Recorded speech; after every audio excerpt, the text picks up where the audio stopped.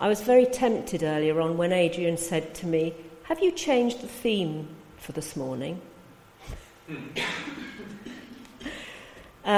So the theme is hope, because that's what came to me very much through this reading from Romans 8. Now, I don't know about you, but I've begun to notice a change. A wrinkle here, a freckle there, a slight sagging on my jawline, and it can't be avoided. I'm showing my age.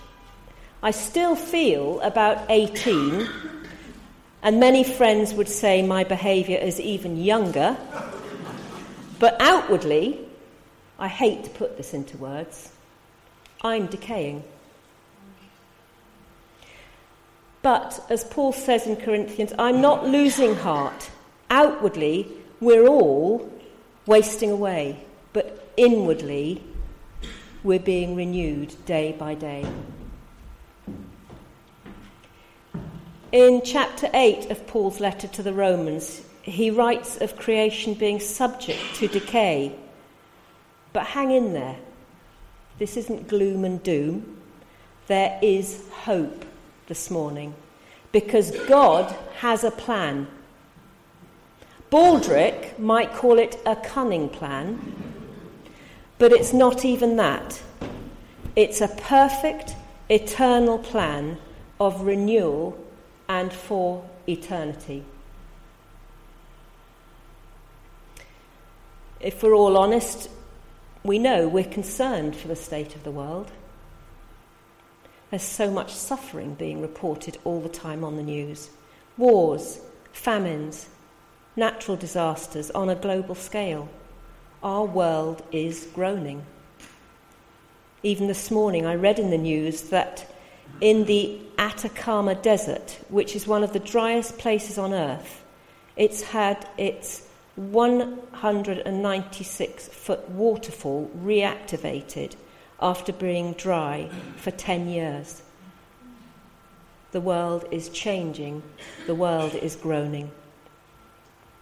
Then there's human suffering, poverty, broken relationships, unemployment, and a general despair. We can easily spiral into a sense of hopelessness. But in our passage today, Paul doesn't fluff the fact of chaos and decay, but rather points us to a future and a hope. In verse 18 of chapter 8, he says, "Our present sufferings are not worth comparing with the glory that will be revealed." He has a focus and a hope. Can we have the definition of hope back up again? Thank you. So we looked earlier at the Oxford Dictionary definition of the word hope as 1, a feeling of expectation and a desire for a particular thing to happen. 2, a person or thing that may help or save someone. And 3, grounds for believing that something good may happen.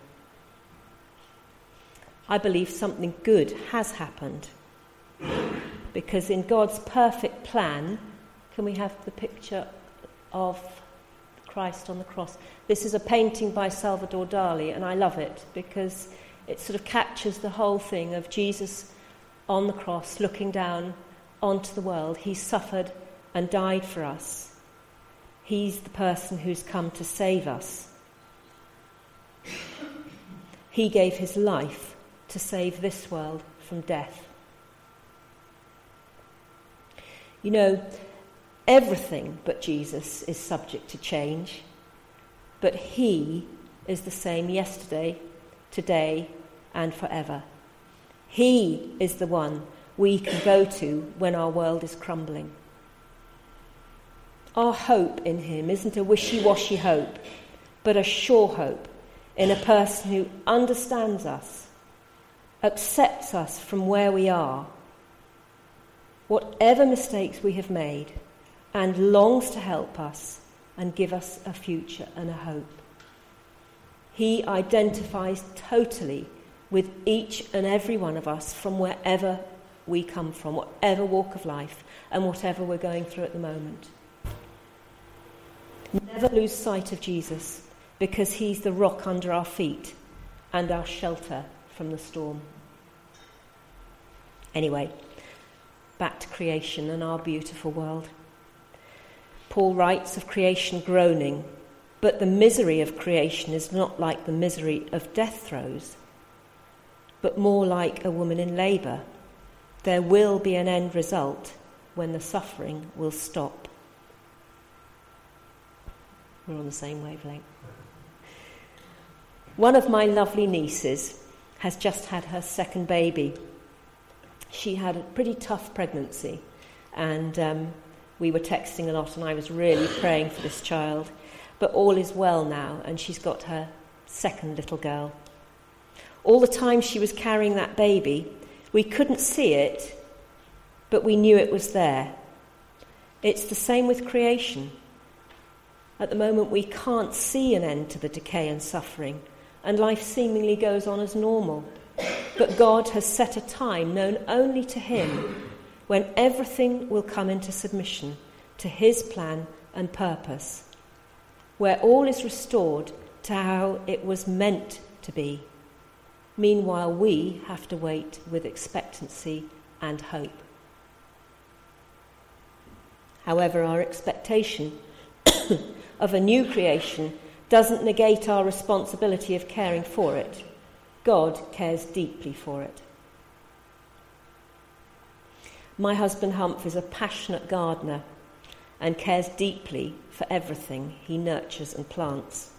We've got pots all over the house at the moment because he's getting ready to take them out and plant them, and I know that the end result will be a beautiful garden. I'm not quite that way inclined, but because I love him and can see his love of creation, I want to help take care of everything in it, and that should be our attitude to God's creation. He did remind me yesterday of when we were first married, how we had a small vegetable patch, and I said, well, I'll come and help you. And so I went out, and he gave me a hoe, and he said, well, if you can just hoe those weeds, around the edge of the patch. So I set to. I said, gosh, these weeds are coming out really easily. They were carrots. He was very patient.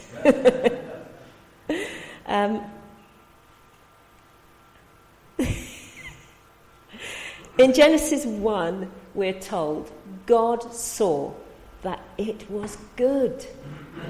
It was good. And I wonder, did you wake up this morning groaning because of the aches and pains in your body? Did you wake up groaning at the thought of a difficult situation you're facing? Are you groaning from cares and concerns that are weighing you down? Life's hard, isn't it? In fact, there are times when it's really hard, and it's very easy to feel hopeless. As Christians, we're not immune to suffering, but the Holy Spirit is here to help us. There are times when our suffering is so overwhelming, we simply don't know how to pray. And that's just when the Holy Spirit helps us.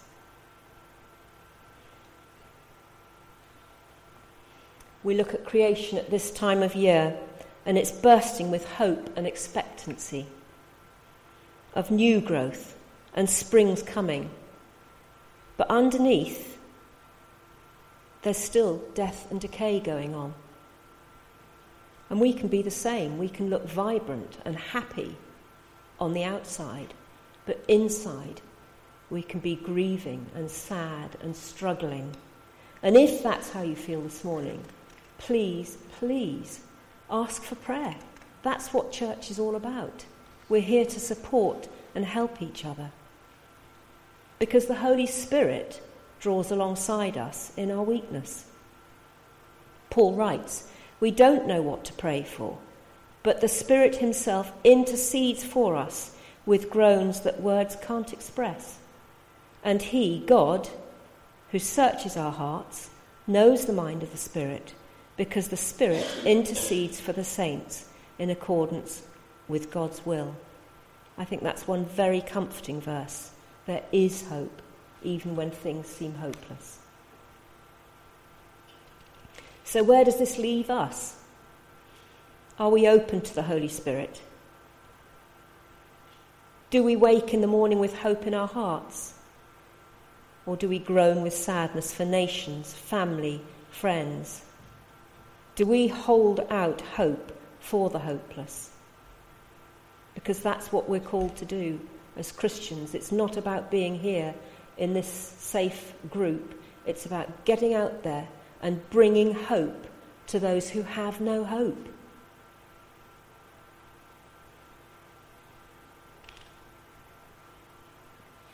In Proverbs 13 verse 12 we read, "Hope deferred makes the heart sick, but a longing fulfilled is a tree of life." So let's keep on hoping and longing for the future that's set before us. How do we cope in the storms of life?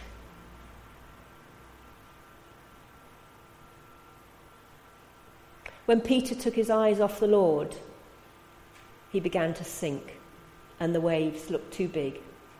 We have to keep our focus on Jesus. In a minute we're going to be singing the hymn by Horatio Spafford. I can't remember what it's called. Peace like a river. And when I looked up, because I just think it's such a lovely hymn, when I looked up what he'd gone through, it really struck me of how it's hope that helped him. Scarlet fever killed his 4-year-old son.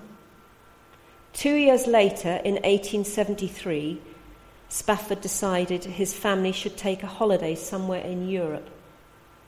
And he chose England, knowing that his friend would be preaching there. He was delayed because of business, so he sent his family on ahead. His wife and their 4 children, daughters, 11-year-old Anna, 9-year-old Margaret, 5-year-old Elizabeth, and 2-year-old Tanetta.